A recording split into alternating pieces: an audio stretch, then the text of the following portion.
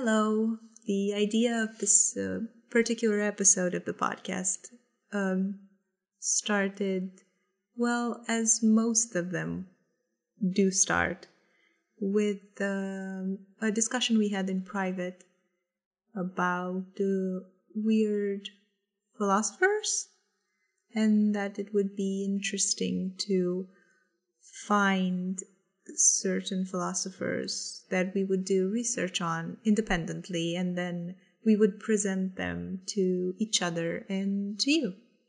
So enjoy. And just a disclaimer, this is just touching the surface of the subject, and we have just chosen 6 philosophers, 3 pre-Socratic and 3 modern philosophers, and a lot of things have been rephrased so we can understand and reword it better for our own understanding. So obviously we will link everything down below to make it more easier for people to research into them more if the interest goes further than this episode. Hopefully. I'll begin. Mm-hmm. I chose the pre-Socratic and the Socratic periods. Mm-hmm. I chose 3 guys. And the guy I decided to start on, which, to be fair, in comparison with the other guys, he's kind of mild. I felt like maybe I should have changed it, but my first guy is Pythagoras. And we obviously know Pythagoras because he's one of the most famous mathematicians, and he came up with the method of the sum of the squares of the legs of a right triangle is equal to the square of a hypotenuse. Did you fall asleep? No, I was just actually thinking about a PTSD memory where the math teacher would always ask us that fucking question at the beginning of every class. I will never be able to forget it for as long as I live. I forgot it. Oh, really? I mean, I think I kind of know it in theory, but I don't know. Not in practice, Oh, really. brother. Anyway. Give me a right triangle. I'll find out the hypotenuse. Okay, so he was a mathematician, but he was also a quite important philosopher as well. Because I chose my guys from pre-Socratic and the Socratic eras, it's rather hard to say how much is true. Most, like for example in Pythagoras' case, none of his original writings survived. So is this just like what other people... Yes. It's mostly what other people wrote about him or legends. Mm-hmm. And sadly, that's mostly the case with the other guys as well. Okay, so why the hell did I choose Pythagoras? Well, Pythagoras was a cult leader. Hey. He was a cult leader. A cult leader. A cult leader. Okay, just making sure I heard that right. He founded Pythagoreanism. Mm-hmm. Sounds legit.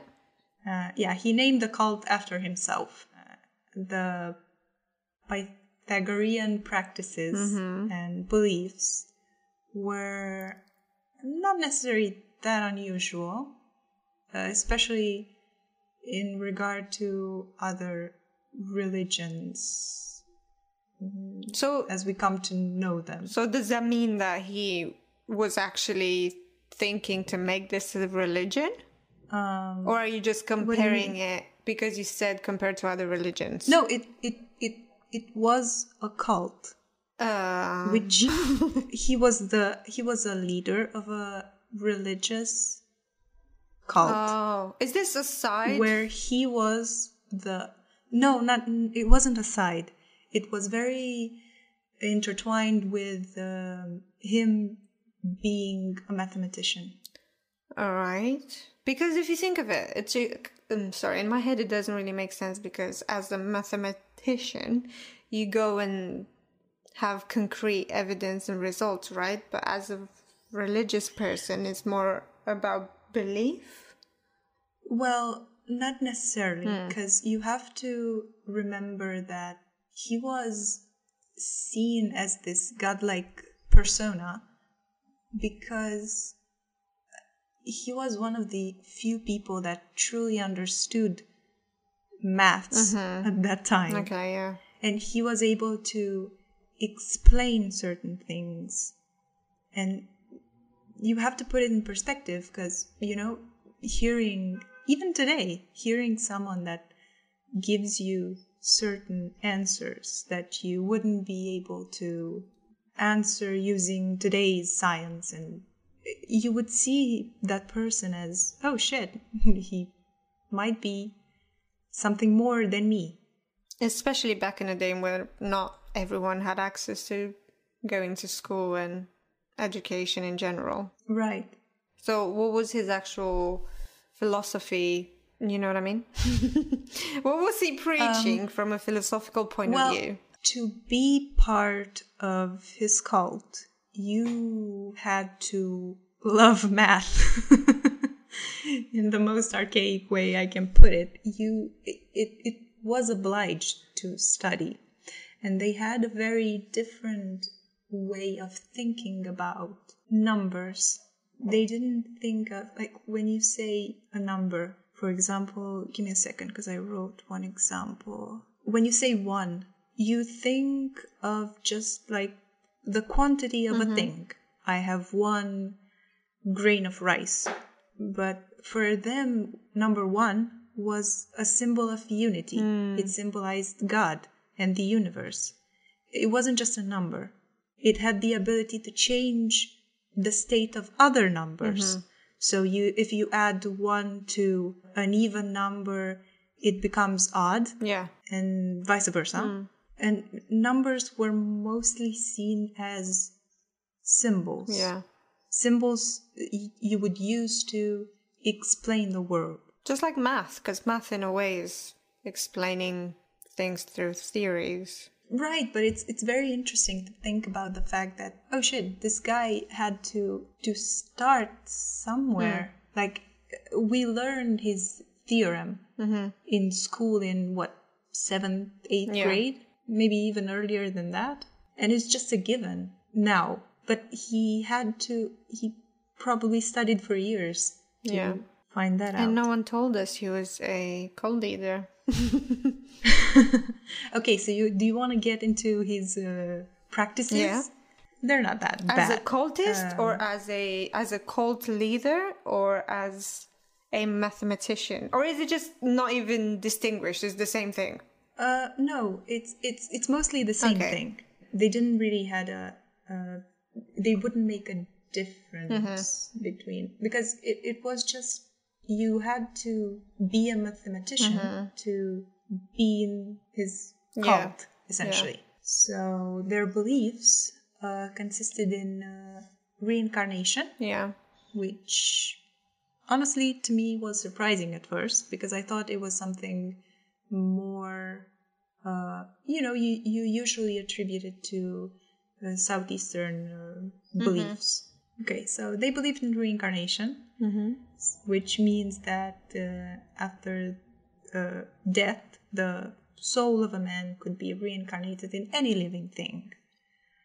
And the story goes that one day, Pythagoras was walking down the street and he saw some people beating a puppy, and he begged them to stop because the soul of his best friend was reincarnated into the puppy.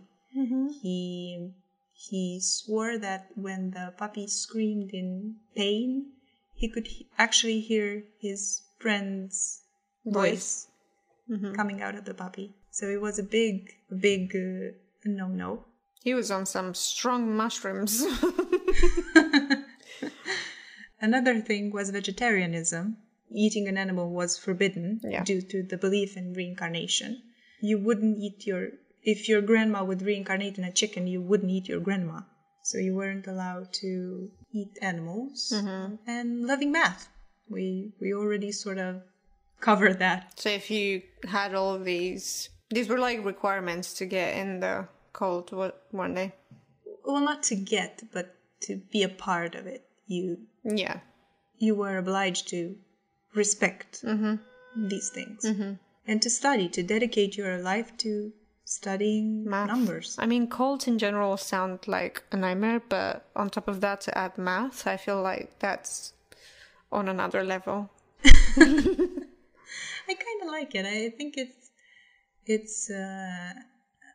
interesting, to sort of, because I don't necessarily think it is a cult based in what we understand today, but sometimes we attribute these when you talk about a cult today, you think about all these awful people that abused their members. Yeah. Which it is. You sort of have to abuse power, I think, to qualify as a cult. Cult leader. Don't quote me on that. But you do need the one person at the top, which this obviously was. Yeah. One weird thing that Pythagoras had this obsession with beans for some reason. As in beans? Beans, as in fava beans. As in eating beans? Right. Like kidney beans? Yes. Okay. Okay. He had a very strange obsession with beans, and they were forbidden from consumption. You weren't allowed to eat beans. But they're the shit. They're so good. I agree. The reason was because he believed that the flatulence beans induced after consumption, you would lose the breath of life in the process. Wow. That's the excuse I'm going to use from now on. Sorry, I can't have beans. I don't want to lose my life. Yes. My breath of life. Oh, that life is stinky though. Maybe that was the reason. He was just like, people. oh, can I not just put up with your farts? Can you just not eat beans? And then just made up a whole theory about it. Just so like people around him wouldn't eat beans. Because people must have been really nasty back in the day. And there is the legend of the day of his death regarding the story with his problems with beans, is that one day he was followed by an angry mob and he couldn't escape them because he refused to go through a bean field. So he was so he doesn't murdered. even want to touch them. Right. He was absolutely repulsed by touching beans, the plant. So he was killed? Yes, he was murdered. He was bludgeoned to death. Oh my god. But like it doesn't make sense because by touching them, it doesn't give you flatulence. But then again, nothing else made sense. So it just adds to it.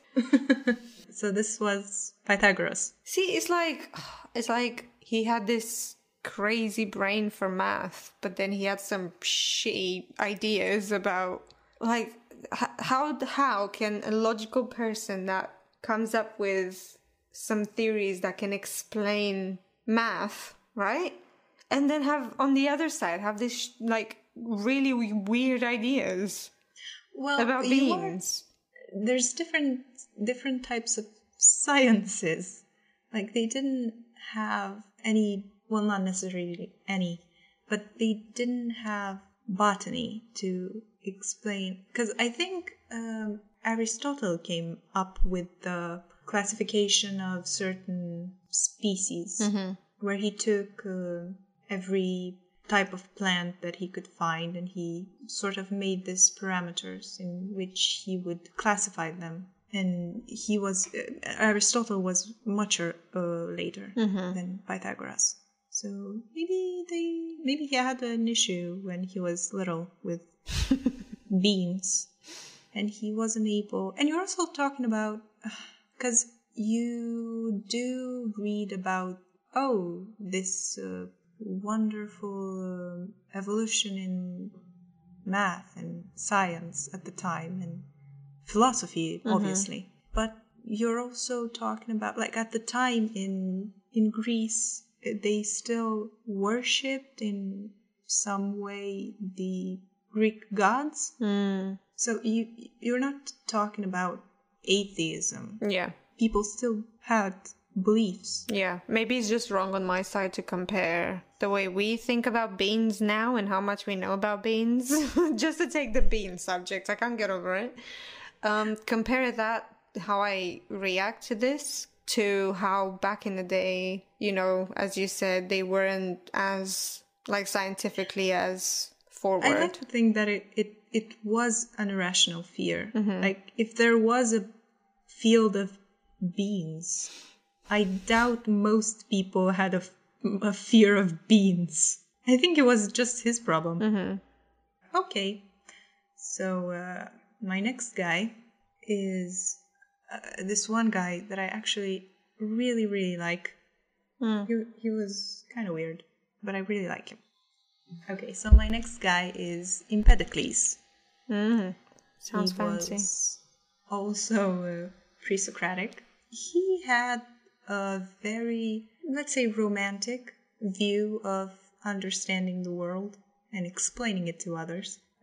Empedocles sort of respected the same rules that Pythagoreans did. He was a vegetarian, he believed in reincarnation, he believed that all living things were on the same spiritual plane, that the plants, animals, and humans represented links in the same chain, which is interesting.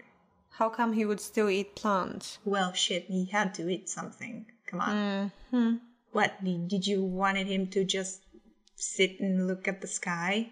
No, but then you can't say that, oh yeah, plants are on the same level as me, but let me just commit murder. No, I think the point he was trying to make is he didn't necessarily believe that the human is that much superior. Yeah. You know, we're just...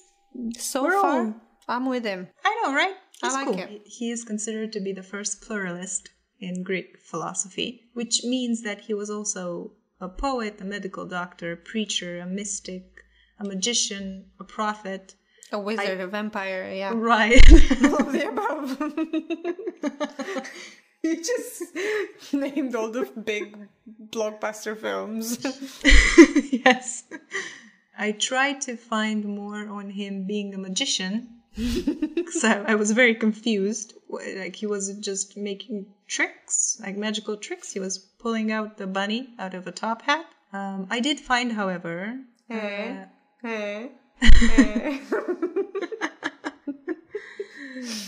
his mysticism beliefs, which was more cosmology. Today, he's actually most remembered for being the man who discovered... that kind of sounds stupid. I should rephrase it. He discovered air. It's not what he discovered. He named the it chemical. as a no, because they didn't have the notion of chemicals back then. But he's the first one who named air as a separate substance. Because if you think of it, you don't necessarily see it. No, yeah. So how would you come up? Because they had the elements, water, fire. You see these things, but air is just something that exists in a way that, you know, you're not aware of its presence. Right, you're not aware even of breathing sometimes. Yeah. Which is very interesting that he came up with the concept that, hey, you know, there's a fourth element, which is air. So that's what he did. He named the 4 elements, water, fire, earth, and air. And he had this theory that all these elements were influenced by 2 forces. And those forces were love and strife. I like him. Strife or hatred. So love would sort of bring the elements together and create objects. Like how in pottery you would mix water and earth, and then you would to mold it, and then you would bake it with fire, and then you would let it cool in air. Yeah, so each component had its right, role. because they were elements of which everything was created, even people to a certain degree. You know, blood, they would see it as a liquid, so it was water. I'm pretty sure even metal, you know, because you melt it to make weapons and everything. So metal was considered a liquid, so water. So all these things would be brought together by love. Yeah. So if love would bring the elements together, then strife was responsible for keeping them apart. And these forces obviously would influence people as well. You know, love brings people together and strife keeps them apart. Yeah, I like it. It's very simple and innocent. I don't know, it's very clear and straight to the point. And sort of, I mentioned earlier that it was romantic, but... Romantic, yeah. I genuinely thought of it as very poetic. Yeah. Because he would have certain poems that he would write, and he would dedicate his poems to the muses. You know, the Greek goddesses of poetic inspiration, that they were deities of song, dance, memory, something else. I feel like his way of explaining the world is how you would explain it to a child. Yeah, that's a good point. So it's like, oh yeah, we have all these elements, and you have love and fire and love and hate, and then you can either make something or break something. It's kind of cute. It is. Yeah, it actually is cute. And it would work as a pretty good explanation for a very young child today. Like if you have a toddler, he asks all these weird questions, and you don't want to get it into, you know, let me tell you how something is formed, where babies come from. It would be a very easy explanation. And, you know, we have love and we have hate. Yeah, I like him, yeah. So far, he gets my points. Okay, so now that you like him... Oh no, don't ruin it. Please don't. He was a little unusual. And for starters... he had a killer fashion sense. Oh, fashion that's fine. Style. Yeah. That's fine. I thought he did something much more horrible. No, he wasn't a dick. Well, not as far as I know. He was just weird. He did believe he was a god. Oh god, okay. Which I believe that sort of came from the same place where Pythagoras came up with his ideas of, hey, I can explain all this shit with my numbers, so I must be a god. Yeah. So, okay, so let me tell you how this guy would dress day to day. Oh, no. He came up from money. He would wear a purple robe, a golden belt, and bronze shoes. And he would also have this weird thing on his head. Mm-hmm. So his point was that he actually wanted to attract attention. Mm-hmm. He was sort of an walking advertisement. Oh, is it because like people would see him and then they would be like, hey, why are you dressed like this? And then he would start preaching. Exactly. Smart. So, and he thought he was a god, but the good news was that you can also be a god. Oh, God. If you did whatever he preached. Well, it was sort of that whole love and strife thing, and you would have to obtain from certain things to reach the stature of God. Because I think he believed that every person was a god at one point, but due to... Reincarnation? No, due to doing bad shit, they sort of... So down. The cure for that was to do good shit. Because that's also the reincarnation thing. Because the idea of reincarnation, you don't want to be reincarnated. Because that would mean a cycle that can never be broken. You would live your lives over and over and over again. And the only way to break that cycle would be to live a life of thought and to withhold from certain things, like eating meat, for example. Mm-hmm. Wouldn't it make more sense that if you didn't want to keep being reincarnated, to sin more? Or is it because you sin more, because you live a life of sin, that you will get reincarnated, so you get to live another life and Yes. do better? Well, not necessarily, because yes, you do get a second chance, which is nice. Mm-hmm. But I'm pretty sure you can only break that cycle by being human, which is not necessarily a guarantee that you will be human in your next life.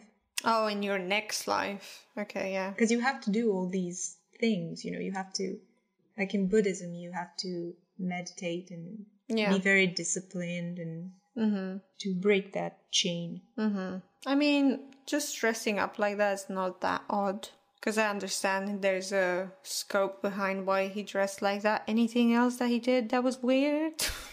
Well, the weirdest thing that he did was because he thought he was a god, which apparently wasn't that unusual at the time. In order to prove that he was a god, he jumped into Mount Etna, which at the time was an active volcano. Yeah. So he jumped into the volcano. And he died? Well, do you really think he was a god? No. Pretty sure he died. No one found him? He jumped into the volcano. Who would go to look for him? I don't know. Maybe they could look down and see. If he died. Oh, wow. Why do they all have such weird deaths? Someone died because they didn't want to walk through a field of beans and they got beaten to death. Someone just jumped into a volcano to prove that they're God. What's the next guy gonna do? I'm also Find out. I'm very confused on what he was supposed to prove. Like, was he supposed to prove that he was immortal? That he wouldn't die because he jumped and he would live? How? Or what? I think that was the point. Look at me, I'm gonna jump and not die, and that will prove you that I'm God. So, but in the scenario that he would have jumped and he wouldn't have died, what would happen? What? People would believe him. No one jumps into a volcano and survives. But he would still be in the volcano. Like, did the people that came up with him to the volcano when he jumped, did they wait for him to come back? He probably said, "Witness me rise back," so he would like fly. He would just like, the volcano would just push him back up. Because if he's God and if he's like in touch with nature would support him back. Well, that's kind of shitty, because if the volcano would just spit him out, wouldn't he hurt the people that weren't gods? I don't think he thought of that much. He didn't think that much further. He was, okay, so listen to me, guys. I'm gonna jump, and it's gonna be fun. You just watch. Yeah. Too bad there were no like phones so they can take pictures and... Yeah, now you would find him on YouTube. Look at this fucking idiot jumping into a volcano. How old were they both when they died? Were they pretty old?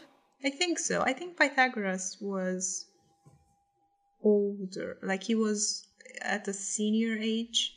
I don't know. I sort of think that he knew he would die. Yeah. So he's like, might as well go out and on my terms. Yeah, because maybe he knew he would die, so he sort of, go out in a blaze of glory. Yeah. To live the people that would witness it with sort of this impression. I mean, I liked him initially, and then he kind of went bonkers the other way, so I don't know. I like the things that he lived by, with the main thing being that animals and humans and plants were all on the same level, and the romantic way of viewing the world. I like that. I'm glad. Now, what's the third one? Okay, so this disgusting fucker. My third guy is Diogenes. He is also referred as Diogenes the Cynic. He was one of the founders of Cynic philosophy, which didn't, Cynic at the time didn't necessarily mean what it means today. It meant to live a Cynic life, meant to live in agreement with nature. Sort of what the other guys preached, but not as well. You'll see. Go on. So he was one of the founders of the Cynic philosophy, but he took it and he put it on steroids. Oh no. He was exiled, I think, in his youth. Maybe, well, he wasn't that old, but he was exiled from Sinope, and people believed and report that that was the main driving force of his belief. Mm-hmm. So because he had to live in exile, he was poor, he was homeless, and he decided to live his life in disregard of luxury, but also in disregard of laws and customs that could be considered conventional. Mm-hmm. And that was, for him, that was the way to achieve true freedom. Right. Sort of like the hippie. You could say that Diogenes was the original hippie. Flower, power, and peace, man. Because I think you can... it's actually a fad today to live self-sufficiently, to build those tiny homes yourselves. Yeah. You know, the ones in old school buses. And, Yeah. And also secondhand shopping is very, very popular today. So maybe you can say he was revolutionary. Mm-hmm. Okay, so what was the problem with this guy? Well, he was a bum. He lived years of his life wandering from city to city.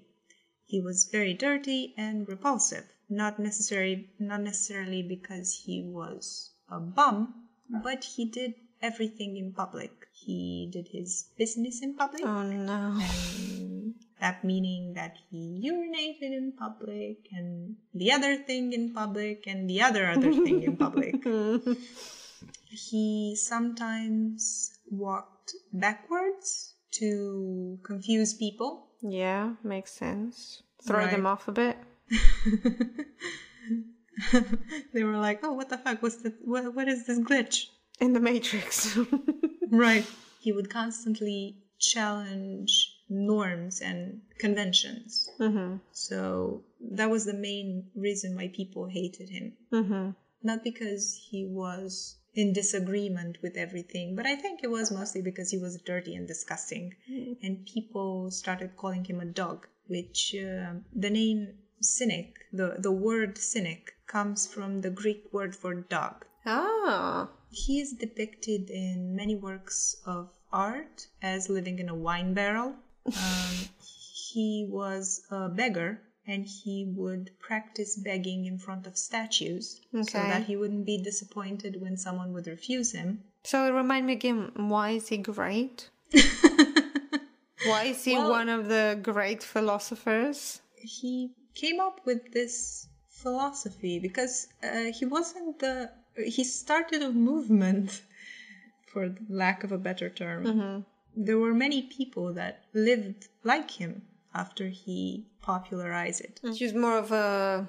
Because I don't know, philosophers, I feel like they throw out an idea and the way of thinking, but not a lot of people, at least nowadays, I don't know, maybe from my perspective and the environment I live in, it's like they throw an idea, I read about it, and I'm like, cool. But like, I don't know if people actually adopt it and live through that. Do you know what I mean? Well, to be fair, because for him it's more of a movement, like the actions he's actually doing, rather than thought and a way of think. I mean, it is a way of thinking. Because you're sure is thinking and to do that. Is, considering the things I said before, with people living self-sufficiently and in tiny homes and secondhand shopping and sort of opposing capitalism. Yeah. I would say that out of the three guys I talked about, he is one of the most out there. No, his ideas can be and are applied today. Today, yeah. Not necessarily to the extent that he did. Well, sort of in the 70s, the hippie movement was pretty much the same thing. You know, I don't want to live in the conventions of the state I'm in. I don't abide by any laws. I don't agree with your social rules. So I will live free in my way. Okay, I see it. He had this, which I think it's important, this question everything mentality. Trust no one. Why do right? Why do we do a certain thing a certain way? Why do we hold jobs? Why do we live in homes? Well, there are obvious reasons to it. I like my comfort. Yeah. Kind of like detaching. Maybe that was his point. Maybe you weren't supposed to be too comfortable. Because you wouldn't be free if you would live in... Because your happiness would be dictated by whether you are comfortable or not. Yeah, yeah. I'm much happier when I'm home than when I'm at work. Because I'm not uncomfortable. See, if you didn't have a home and you didn't have work you would I wouldn't be have much to worry about better. it. Yeah. Right. I agree. I'm going to quit tomorrow. He was a pretty interesting guy. The only thing that I doubt people can agree with is the whole hygiene problem. I mean... And sort of peeing and masturbating in public. Nay. Okay, now question, how did he die? Oh, I don't know how he died. Maybe he just got the plague or some shit. Yeah, maybe he just died from like a toe infection. Right. That just spread all over. I do have one thing that I found very cute, sort of a legend that says that one day Alexander the Great offered Diogenes everything he wanted, and all he had to do was named it. Diogenes, I will give you whatever you want, you just say it, in order to sort of prove his point that, dude, you can't live like this. Yeah. You gotta want something. You have something that, you want. Right. And I am Alexander the Great, and I can give you anything. And the answer that Diogenes gave was that all he wanted was Alexander to get out of his sunshine. Yeah, I mean, apart from all the shit things he did, that was cute. Yeah. And at That was that pretty point, cute. knowing that Alexander the Great, he's just saying this to prove a point, he was probably smart enough to be like, I'm not gonna satisfy him by saying anything, even though I want something, you know? Could have been a case of that as well. It's like the pettiness of not giving in to this person that I think is so great. It was, maybe it was petty on both sides. Okay, so one thing I always like to do is to look at the School of Athens by Raphael. You know, the fresco at Vatican City with those guys on the stairs and it's a crowd. And I like to look at it and identify the guys I read about. Yeah. So if you look at the fresco, you can see Diogenes is right in the middle of the painting, and he's the guy that's slouching on the steps. The one in blue. Yeah. Yeah. That's Diogenes. And Pythagoras is on the lower left, writing something in his book. Yeah. And he's surrounded by a lot of guys that look there like they're trying to copy his homework. Yeah. What about the third guy?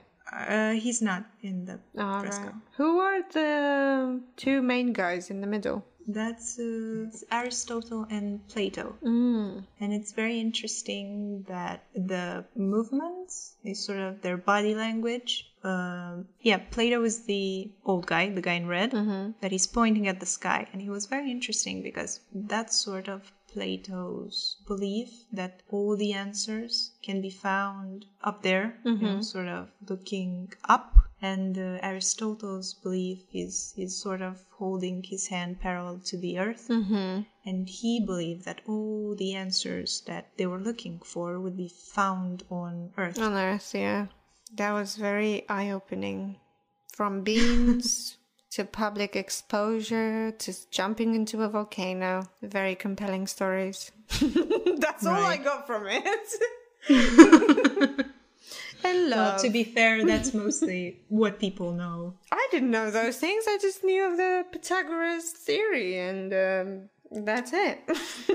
Well, yeah, because we learned about him in a math environment. We didn't necessarily we didn't study him in philosophy that much. Yeah. Which is stupid. What did we study in philosophy? Not this.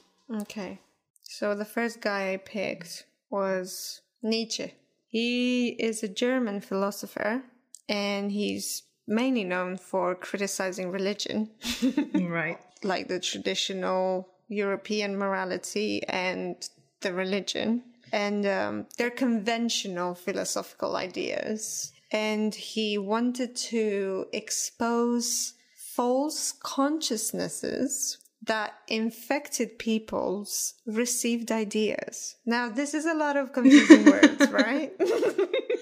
To be exact, right? Right.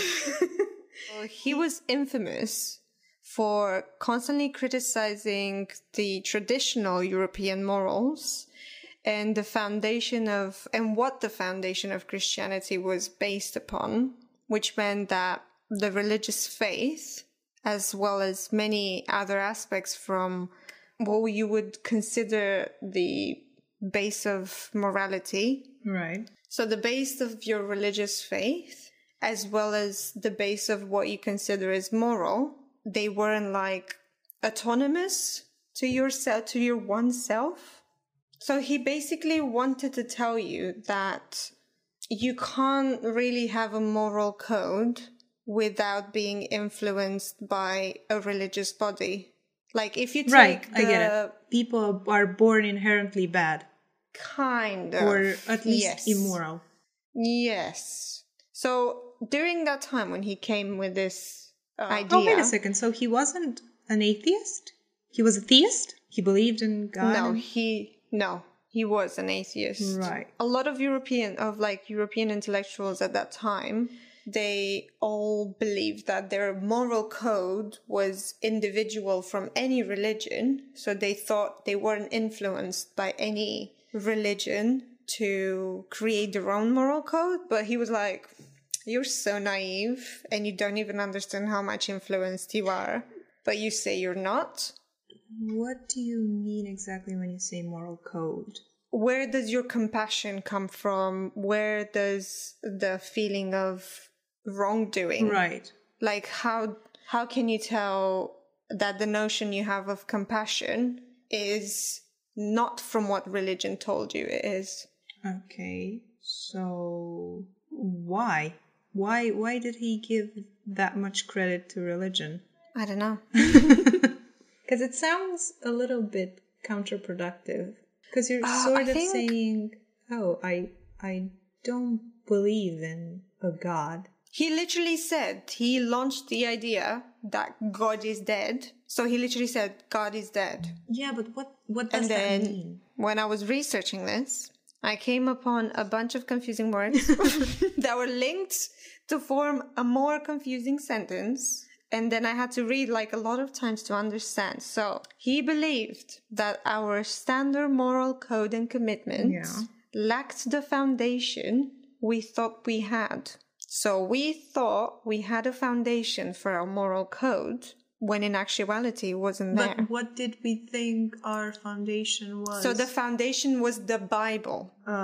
This is when majority of people were very highly religious, right? In the 1800s. This is in the 1800s. So if you had to take that unquestionable authority of the Bible away, if you took that our morals would prove to have no actual ground base and to actually be harmful to us. Our morals? It's very confusing, I know. That's why I want to discuss this with you, because I don't really understand. I'm genuinely confused, because I think it's very counterproductive to... I get it that he thought that people aren't born good. Like, it's not... You develop your moral compass. You're not born good. What it sounds like to me, he thought that people were born bad, immoral. You didn't have the same, you don't have empathy, you don't have idea of what right and wrong means. So I get that. But what I don't get is why would he give that much credit to religion? Right. As an atheist. I think because it's a society aspect. Religion is a very much society, because another point he made was that if you compare two countries, like if you compare two continents, even two countries, there are slight or even big moral differences, right? Like let's take the subject of eating meat. Eating cow. You are okay with eating beef, right? But in another society, that is deemed as morally wrong. Right. Do you get it? So if you take those out, if you take the aspect, because eating beef in another country is considered immoral from religious points of view, right? What country are we talking about? Is it India that they don't eat beef? Oh yeah, I think that's it. Yeah. Right. So due to religious beliefs. Okay.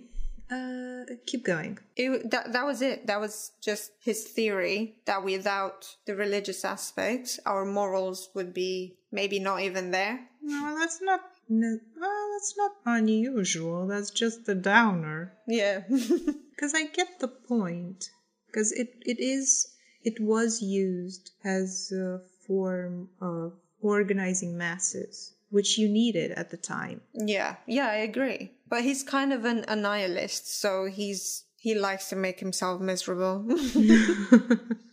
He just wanted to Suffer. I think he was literally known as a nihilist, even though he wanted to counteract that, reputation. I think I got what he was about. I just didn't understand. Like, he didn't really what want he to wanted. seek the truth. He didn't really want to seek the truth from what critics believe of him. He was just wanting to, in the end, when he got this reputation of a nihilist, so he wanted to be like, nah.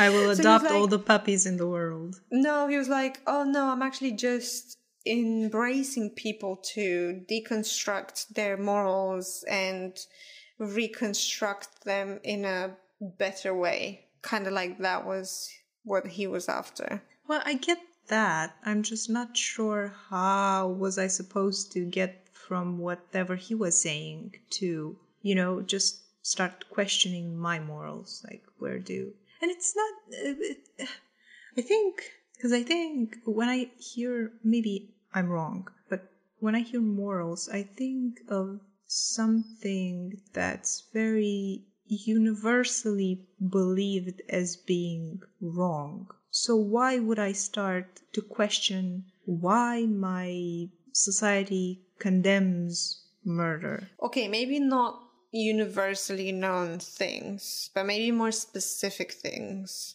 Like if you think women's rights, for example, in certain countries, you might not question that aspect because you have rights, but maybe he was trying to reach someone else.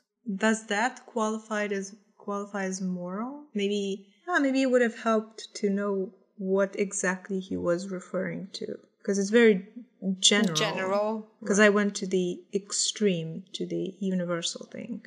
I don't necessarily think it's helpful to, not helpful, but what would I get out of questioning why it's bad to hurt people?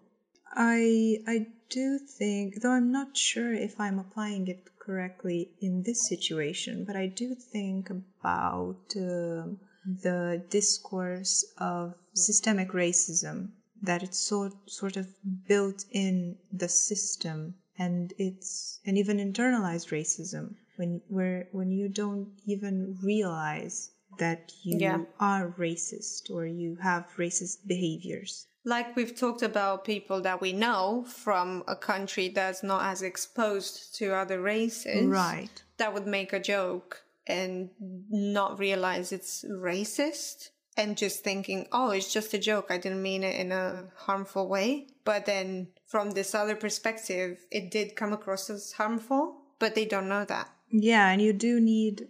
So do they need to deconstruct their morals? And that's not okay what they're doing. But they think they're doing nothing wrong. Yeah, and you do need sort of what he was preaching, which is introspection. Yes. Look inside yourself and find out why certain things are the way they are and change them. Because I think a lot of people think that they're in the right, even though they do wrong things, like just taking this example of being racist. And it's complicated because you can't make them, it's difficult to make them understand that they're being wrong when in their eyes they are correct. You know, like, I'm not doing anything wrong. It was a harmless joke. Right. So how about just everyone do some self-inspection? That's the moral Maybe that's what of this story. Of the story, yeah. Everybody needs a little introspection. Yeah, that was Nietzsche. Now, my next guy is David Hume, a Scotsman. Oh. So he grew up very religious during the Calvinist era in Scotland. And his parents kind of forced him to go into, like, the legal field. And he was like, nah, this is too boring. I'm gonna go to even more boring stuff, philosophy. Hey, watch it. Joking. Then later on, he moved to France, where he, because he was so constrained during his childhood, he kind of like, when he moved, he was like, nah, I'm doing what I want. So he moved to France. Oh, because he had a religious background, or? Yeah, he was he was very strict when he was growing up. So he moved to France, and then he started offending people in France. It's not that hard to do. By criticizing religion again. Another guy that criticizes religion. He criticized his own religion that he was raised in and any other religion that was out there. And he tried to apply for a lot of like schooling positions so he could be a teacher, but because of his outspoken criticisms, no school was like, we don't want you here. We don't want you like brainwashing our kids. With your non-religious views. With your reason. Be careful there. So he then focused more on philosophy, and he kind of started focusing on the human nature and studying the human nature from kind of a scientific point of view. So what's the science behind the human nature? Okay. And he thought that by explaining the human nature scientifically, therefore we can explain all the other sciences that the human has invented, like math, politics, all the other sciences.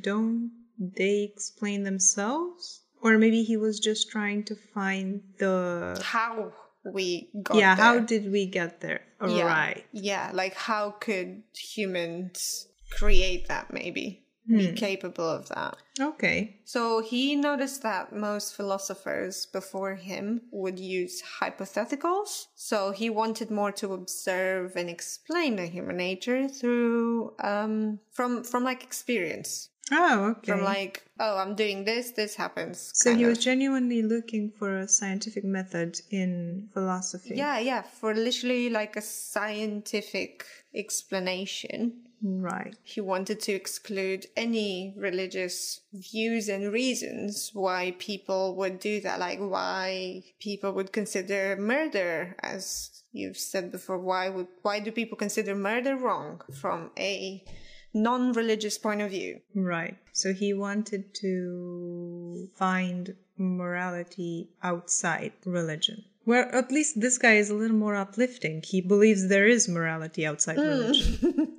Yeah. He's not questioning morality. He's just like, he just wants to understand how thought works. Right. He got a lot of inspiration from Newton, and that's why his approach was more practical, based on actual fact. It's very interesting. Maybe he shouldn't have studied philosophy. Maybe he should have went into actual science. Right. It sounds like a very different approach. Yeah, he basically just wanted facts and proof, like physical proof. he hoped to succeed in examining the mind, the way that Newton explained the power that governs the planets, and not by attributing this power to a supernatural source, but by actually finding explanation through math and physics and all of that. But then again, if you think of it, so wouldn't he use medicine? Yeah, he's using all these sciences that the human, maybe it's kind of like a backward thing where you use the end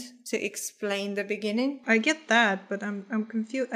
I'm very confused about how was he going about it. Well, I'm going to tell you. Oh, I'm sorry. I'm not done.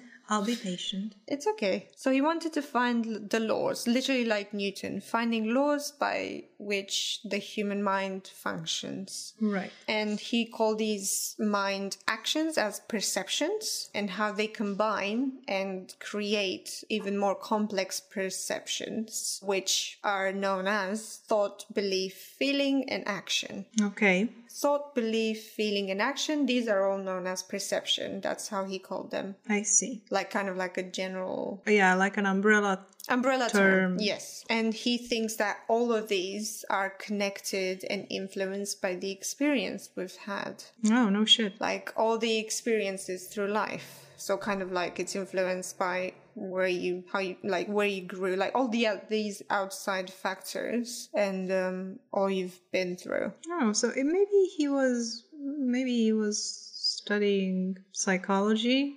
He didn't know it. Kind of, because he gets into like terms, and which I'm not getting too detailed, but these ones are the ones that I actually found interesting. So, like we talked about perceptions. When did this guy live? In the 1700s. Oh, so he was way before psychology. Freud was born in 1856, so much later. So Nietzsche was more of a Freudian boy. I don't know what that means, and I doubt I want to. Did he like to talk about his mom? Who, Nietzsche? Don't answer. Okay, back to him. So, perceptions, right?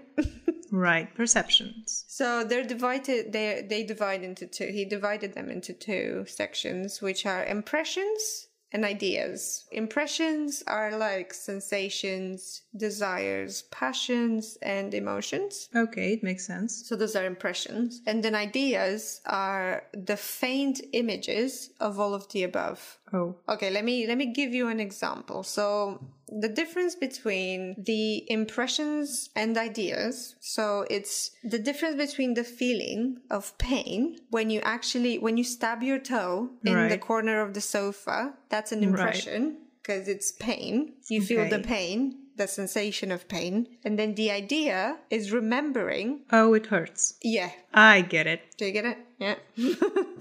And so it was sort of, because the first category was how would you call them, reflexes? It's about, and it's also about, and then the second one is more the idea of them, the that's thought, a very weird way, the thought of it, of that emotion. Okay, kind of like that. It gets much more complicated. But does it get weird? I didn't actually go that far into researching these guys, but this is kind of the way in which he wanted to literally scientifically analyze the mind and human nature. It's very interesting. It's interesting. He literally wanted to explain the human, just like Newton explained the planets and the movements and that. But he kind of wanted to explain the thought that way, like how we think, maybe. Right. I find it interesting because he does sound like he was looking for psychology. But in a little, there is method in psychology. You would apply certain procedures to have a certain outcome, but I'm more confused. What exactly was he looking for? Because I'm not sure if it's medical, if he would actually want to watch two neurons. No, No, I didn't think so. Sort of. It was more of the idea of thought and how do we get thoughts? Like, what's the mechanism behind that? Because it's not neurological, is it? I think that's what he wanted to find out. Because I'm like, do I get the thought of wanting to stab myself with the scissors from where? From wanting You lost me. No, but like, okay, so let's say the impulse. You know, the impulse of when maybe you haven't lived it, but I know people that do. When they're on the edge of a building, they feel the impulse to jump. Right. Where is that coming from? Maybe that's what he wanted to explain. I'm not entirely sure. It's not I want to jump. It's just vertigo, isn't it? No, some people want to jump. Is it curiosity? Is it what? Not even getting to what the feeling is. It's like, why am I getting this feeling? Like, what's the mechanism in my brain? Mind. It's not a brain thing, it's a mind thing. Okay, so he was looking for psychology then. Yes, I think so. He didn't have an interest, a medical interest in it. He didn't mention any medical terms. Right. But he called it philosophy. I get it, I think. Your guy was looking for psychology and he didn't even know it. But psychology is a much recent science. And that's what I find interesting, is that this guy was, 2 centuries apart before psychology was a thing? That's very interesting. The 20th century was a very interesting time period because I think due to 2 world wars, life moved very fast. Yeah. Oh god, the last guy I've got is Danish, and his name, I'm not going to pronounce his whole name, just one name. This one name I'm going to pronounce is Kierkegaard. Okay, we gotta find him a nickname. Now, well, his first name is Søren, so I think that could be easier. Z, let's say Mr. Z. It's an S, actually. S, Mr. S. It's fine, I can say Kierkegaard. Yeah, but I can't. You don't have to. Just say this Danish guy. Okay, this Danish guy. So he's like on the opposite spectrum from Nietzsche and Hume. He's quite... Oh, thank God. He's quite religious. Oh. Yes. Never mind. Well, literally, thank God. He had a lot of philosophies, but I focused on this just as a contrast from the other 2 guys. And I'm also finding people's philosophies about religion interesting. So he also had some psychology and fiction involved in his works, which I'm not going to get into, but just as a background. He reminds me of someone. Yeah, same. So he wanted to renew the faith of Christians, and he's known as the father of existentialism. Okay, right. So he was constantly asking himself, why am I here? Did God put me here? And for what purpose? Yeah, he's also known for rebranding all the biblical figures to kind of match the modern times. So he kind of tried to make them even more relevant to the public. But not really, because we'll get there. Okay. He said he wanted to, but then his philosophy is like, all right, guy. He was not a traveled philosopher. He was just chill in his flat in Copenhagen. He did travel a bit, but he was just mainly, if anything, he would go and start up conversations with strangers on the street when he would just walk. So his personal life, because of his father and fiancé, his personal life affected his work quite a bit. Like, it would come through his work. He wanted the previous philosophers to be, I think he wanted them to be seen not separate from his work, from their work. Because a lot of times he said that philosophers would preach the complete opposite of what their life actually looks like. Oh. So he was like, don't separate the 2. I don't know if I agree with that. No, because I'm like, do what the preacher says, not what the preacher does. It's like a very well-known... And it's also, you are allowed to come up with good ideas and not respect them. Yeah, apply them to your life. But that's based on human nature, which is fine, I guess, in a way. It's kind It of is hypocritical. Yeah. It is. I mean, if you're aware that you're hypocritical, then okay, but that doesn't really hold your case much. You know, like if you're trying to preach me something that you're not even applying to yourself, how do you expect me to follow you and apply that if you yourself are not? It just sounds like diagenetics.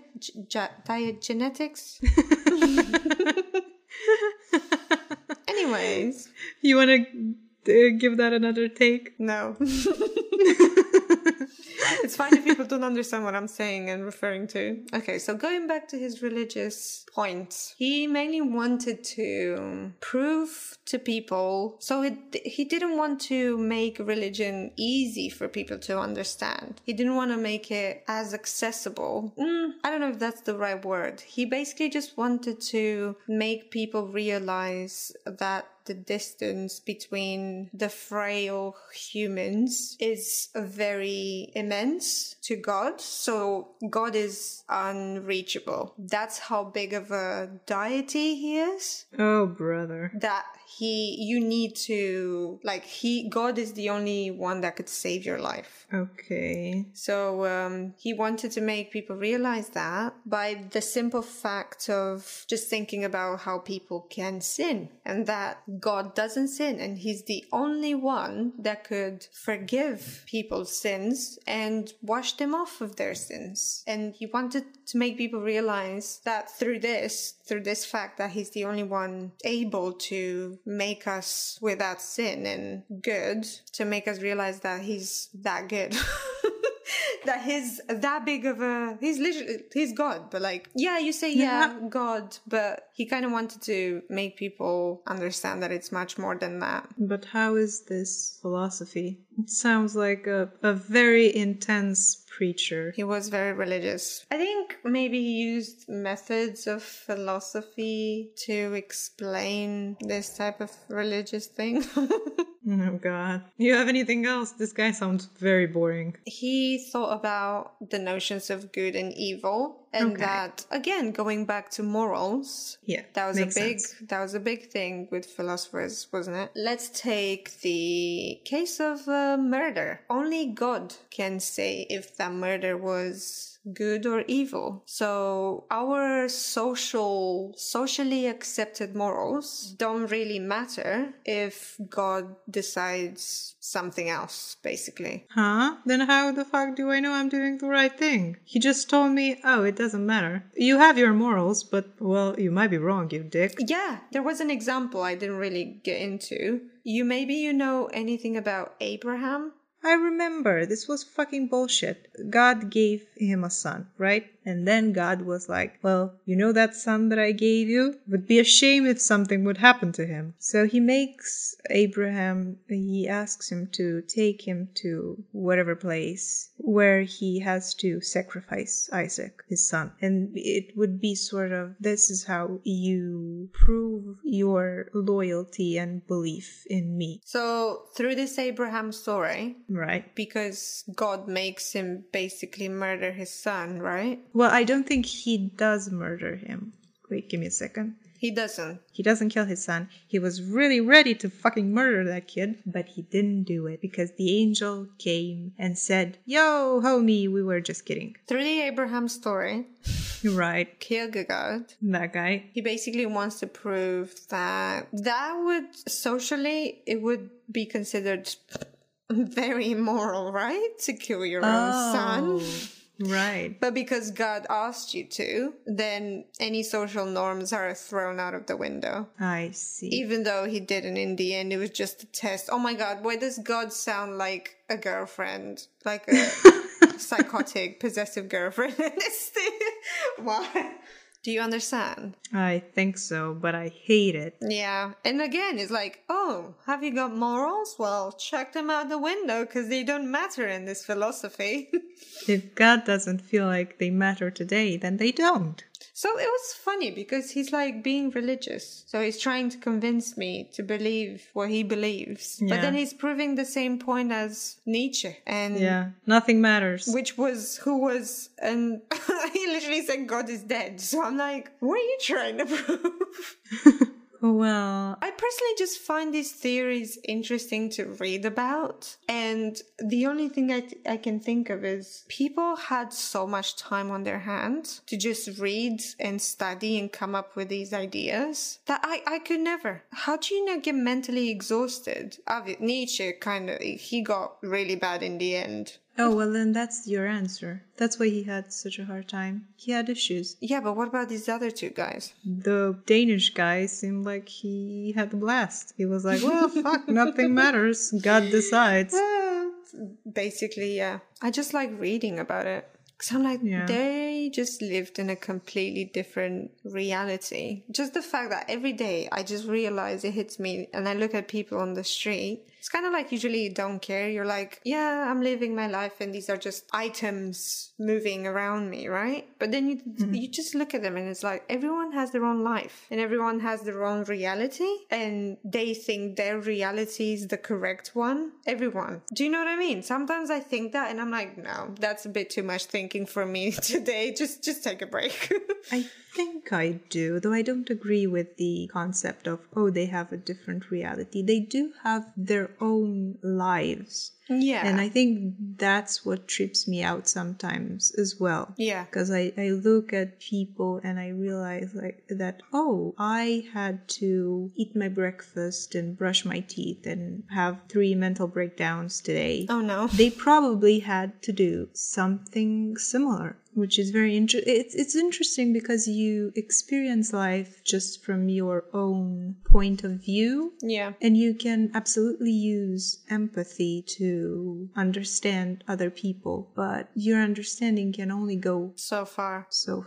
Yeah, because I'm like, I have all these issues that I deal with in my life. And then I'm thinking, everyone has issues. So then I'm like, at that point, I just start panicking. And I'm like, I don't want to deal with everyone else's issues. Why am I thinking about this? That's why I would never be a philosopher. So go insane.